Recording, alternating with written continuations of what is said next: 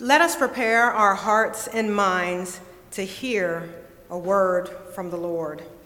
Let us pray. Gracious Lord, send your Holy Spirit to us. As we meditate on your word, open our hearts and minds to receive and understand the scripture, that we might be transformed and forever changed in your will, through Jesus Christ our Lord and Savior. Amen. Today's Old Testament reading comes from Psalm 32. Psalm 32. Listen for the word of the Lord. Happy are those whose transgression is forgiven, whose sin is covered. Happy are those to whom the Lord imputes no iniquity, and in whose spirit there is no deceit. While I kept silent, my body wasted away through my groaning all day long. For day and night your hand was heavy upon me. My strength was dried up as by the heat of summer. Then I acknowledged my sin to you, and I did not hide my iniquity.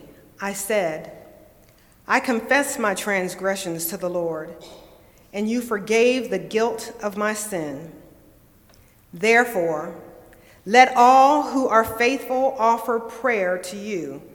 At a time of distress, the rush of mighty waters shall not reach them. You are a hiding place for me. You preserve me from trouble.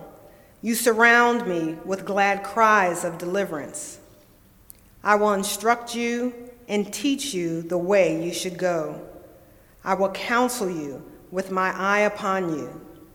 Do not be like a horse or a mule without understanding, whose temper must be curbed with bit and bridle, else it will not stay near you. Many are the torments of the wicked, but steadfast love surrounds those who trust in the Lord. Be glad in the Lord and rejoice, O righteous, and shout for joy, all you upright in heart. The word of the Lord. Thanks be to God. This morning, I'll be reading the New Testament scripture from Luke chapter 15, verses 1 through 3 and 11b through 24. Listen for the word of the Lord. Now all the tax collectors and sinners were coming near to listen to him, and the Pharisees and the scribes were grumbling and saying, This fellow welcomes sinners, and eats with them. Then Jesus said, There was a man who had 2 sons. The younger of them said to his father, Father, give me the share of the property that will belong to me. So he divided the property between them. A few days later, the younger son gathered all he had and traveled to a distant country, and there he squandered his property in dissolute living.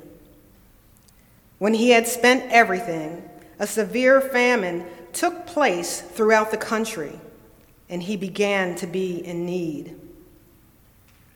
So he went and hired himself out to one of the citizens of that country, who sent him to his fields to feed the pigs. He would gladly have filled himself with the pods that the pigs were eating, and no one gave him anything. But when he came to himself, he said, How many of my father's hired hands have bread enough and to spare, but here I am dying of hunger. I will get up and go to my father, and I will say to him, Father, I have sinned against heaven and before you. I am no longer worthy to be called your son. Treat me like one of your hired hands. So he set off and went to his father. But while he was still far off, his father saw him and was filled with compassion. He ran and put his arms around him and kissed him. Then the son said to him, "Father, I have sinned against heaven and before you. I am no longer worthy to be called your son."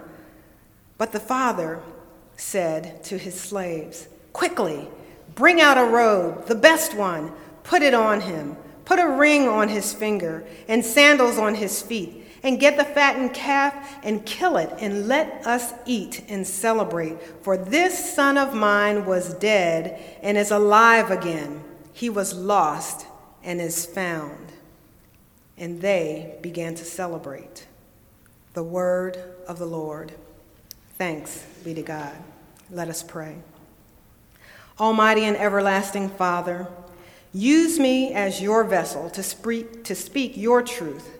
Be present with us through the power of your Holy Spirit. Now let the words of my mouth and the meditation of my heart be acceptable to you, O Lord, my rock and my redeemer. Amen. Today's sermon title is God's Great Joy is the Restoration of the Lost. Luke chapter 15 includes 3 parables that speak to the lost and the found. Verses 3 through 7 is the parable about the lost then found sheep. Verses 8 through 10 is the parable of the lost and found coin. And verses 11 through 32 is about the lost son who finds his way home. All 3 of the parables end making the point that repentance of a sinner is a joyous occasion and reason to celebrate. However, only the parable of the prodigal son includes the details of what happens when one of God's precious beings is lost to sin and makes the journey home to God. You have heard the prodigal son story many times before. It is a common story among those familiar with the Bible as well as those who have little or no Bible knowledge. Many of us know a prodigal son. Some of us are the prodigal son. So why is Jesus telling this parable here in Luke chapter 15? The context is found in the first two verses of this chapter.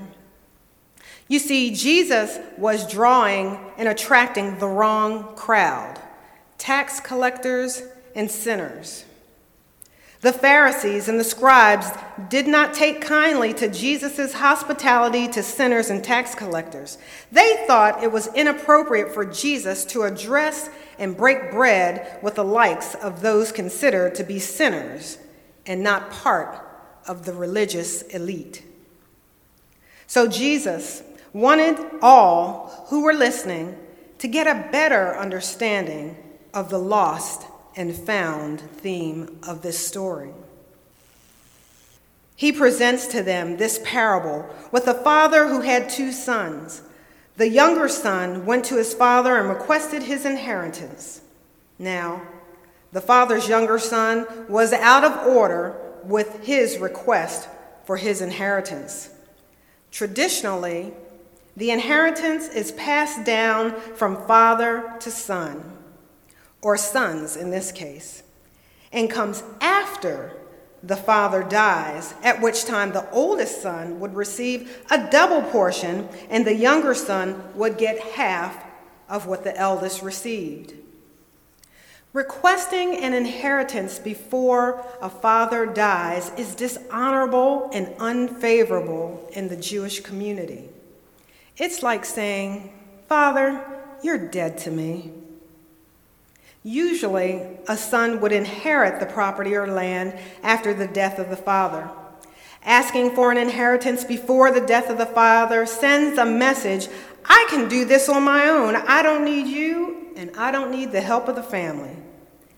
It's like cutting oneself off from the family resources.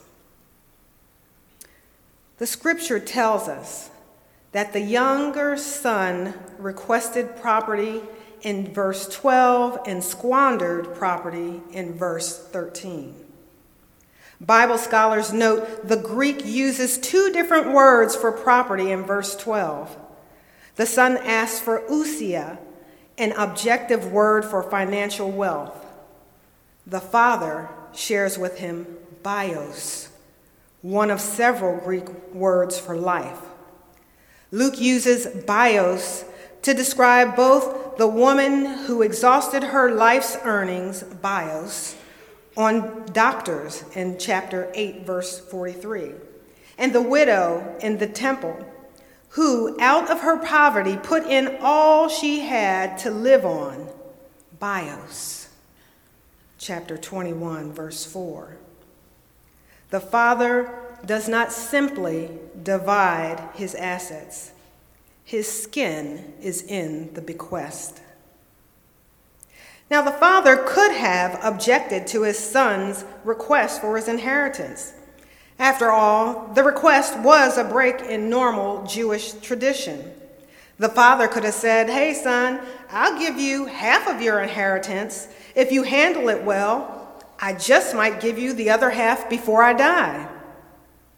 Or he could have offered to give the inheritance to his son at a certain age or upon marriage. I know, growing up in my household and my family traditions, I would have received a flat-out no to a request for an advance of my inheritance. But this father was unusual. The scripture does not tell us if the father had a reaction to the request, good or bad. We do not know if he tried to explain tradition to his son or if he tried to talk his son out of the request. The father responded counterculturally to tradition. The scripture tells us he divided the property between them. That's it. No questions asked. That reminds me of a time when one of my children called me after work and said, "I packed my things and moved out today, so I won't be home." I went right into 21 questions mode. Why are you moving? When did you decide all of this? Where did you move to in such short notice? Can you afford it right now? As a mother, I had a right to know those answers, right? Then I went into triple M mode, mad mom mode. I grumbled all the way home from work. Better not take any of my furniture. My dishes better be in my kitchen. The nerve to move out of our beautiful home. And that's without asking for an inheritance. I'm afraid of what I might have said to my child if they had asked for anything out of my house, let alone an inheritance. Did I say that my child was an adult, gainfully employed, and able to live on one's own? While my child's story is not a prodigal son story, my response as a parent was a far cry from that of the prodigal son's father. I did not think my adult child was ready to leave the nest. I did not have a supportive attitude. The father of the prodigal son was special. Then the younger son gathered all he had and traveled to a distant country, and there he squandered his property in dissolute living. That young man must have lost his mind when his father gave him his inheritance.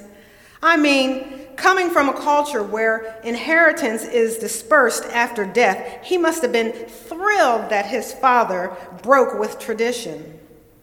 The younger son probably dreamed of all the ways he would spend his money traveling, seeing the world and experiencing new things and meeting new people. Maybe he felt like some of us feel when we're going on a long-awaited vacation. You just can't wait to get away from the daily grind. You think of all the things that you're going to do or maybe not do. How you're going to relax and do whatever you want to do whenever you want to. The younger son probably blazed a trail getting away from his family with all of his new property and wealth. However, when he had spent everything, a severe famine took place throughout that country, and he began to be in need. How many here know that when you are fancy-free, acting like there is not a care in the world, trouble can sneak up on you in the least expected places? The late vocalist Billie Holiday said it this way in a song called God Bless the Child. Money, you've got lots of friends crowding round the door. When you're gone and the spending ends, they don't come no more. I imagine the younger son felt like he was on top of the world in another country, spending his wealth on finer things in life, until his money ran out and famine came. How would you feel in a foreign land without money, food, shelter, or family to call on?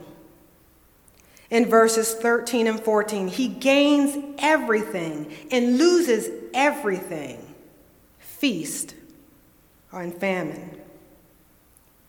So he went and hired himself out to one of the citizens of that country, who sent him to the fields to feed the pigs.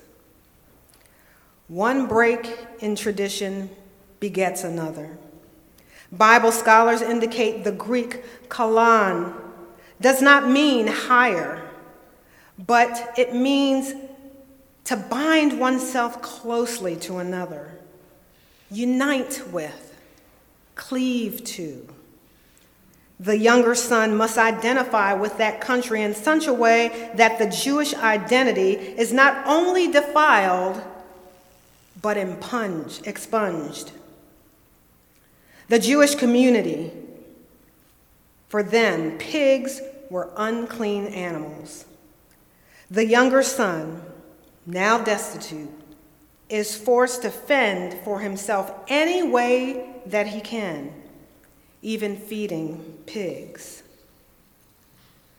But the younger son did not care. He was in need and hungry, and so hungry, he would gladly have filled himself with the pods that the pigs were eating. Desperate times call for desperate measures, and the younger son was certainly desperate. But out of his desperation and despair came a revelation. He came to himself and realized that there is no need for him to be hungry in a foreign country, because in his father's house, even the hired hand has enough food to spare. I can imagine the younger son's mind began to race as he remembered how great his life was with his father as compared to his current condition. He rehearsed how he could return home and seek his father's forgiveness and offer himself as a servant. He rehearsed how he would confess his sin against his Father in heaven. He rehearsed what he would say to his father because he was humbled by the experience. He recognized the error of his ways and sought to make right his wrong. Out of desperation, the younger son came to himself, was moved to action, and went to his father.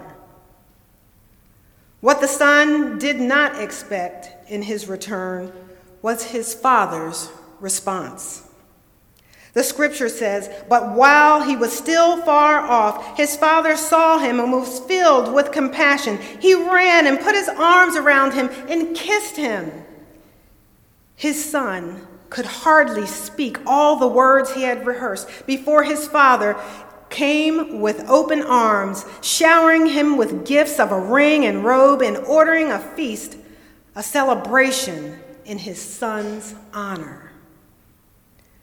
Brothers and sisters, no matter how far away we stray from God, God is always waiting with open arms when we return, ready to celebrate our lives in Christ.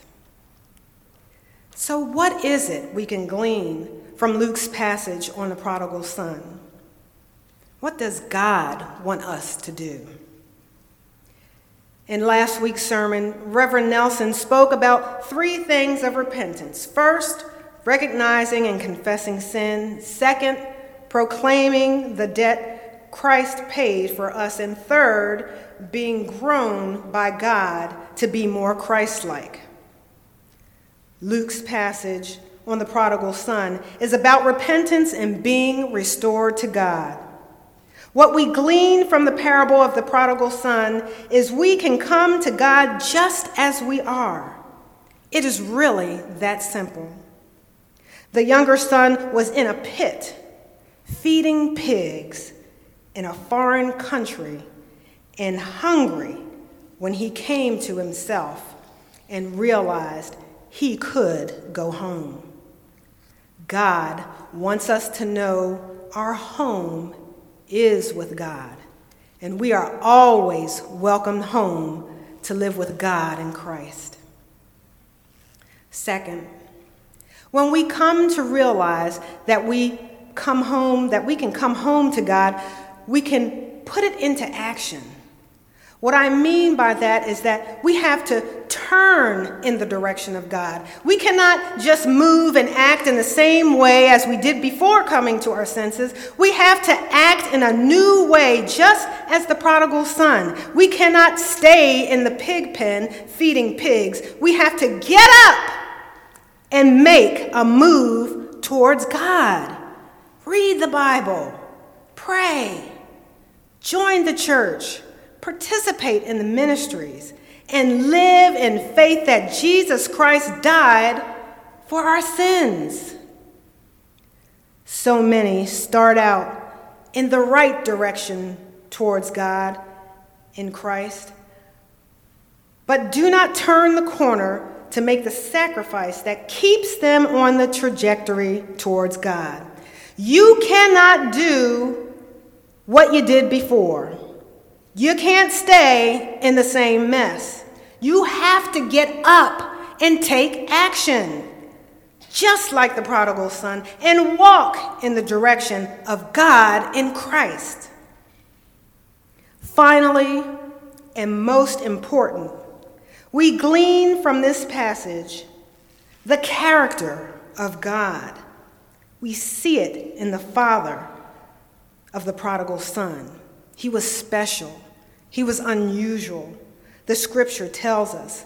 But while he was still far off, his father saw him and was filled with compassion. He ran and put his arms around him and kissed him. The father said to the slaves, "Quickly, bring out a robe, the best one, put it on him. Bring a ring and put it on his fingers. Bring sandals and put it on his feet. And get the fatted calf and kill it. And let us eat and celebrate. For this son of mine was dead and is alive again. He was lost and is found." And they began to celebrate.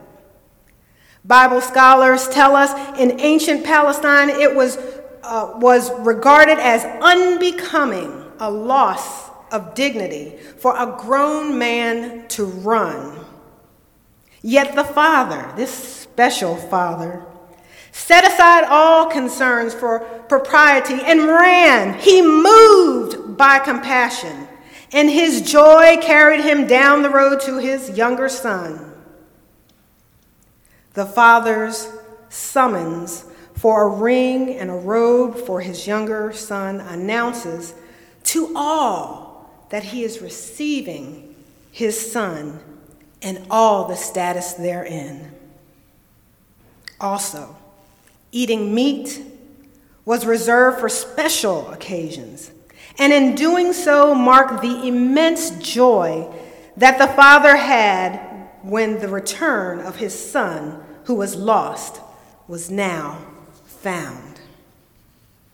Beloved, God is overjoyed with each and every one that returns to God, with each sin that one repents.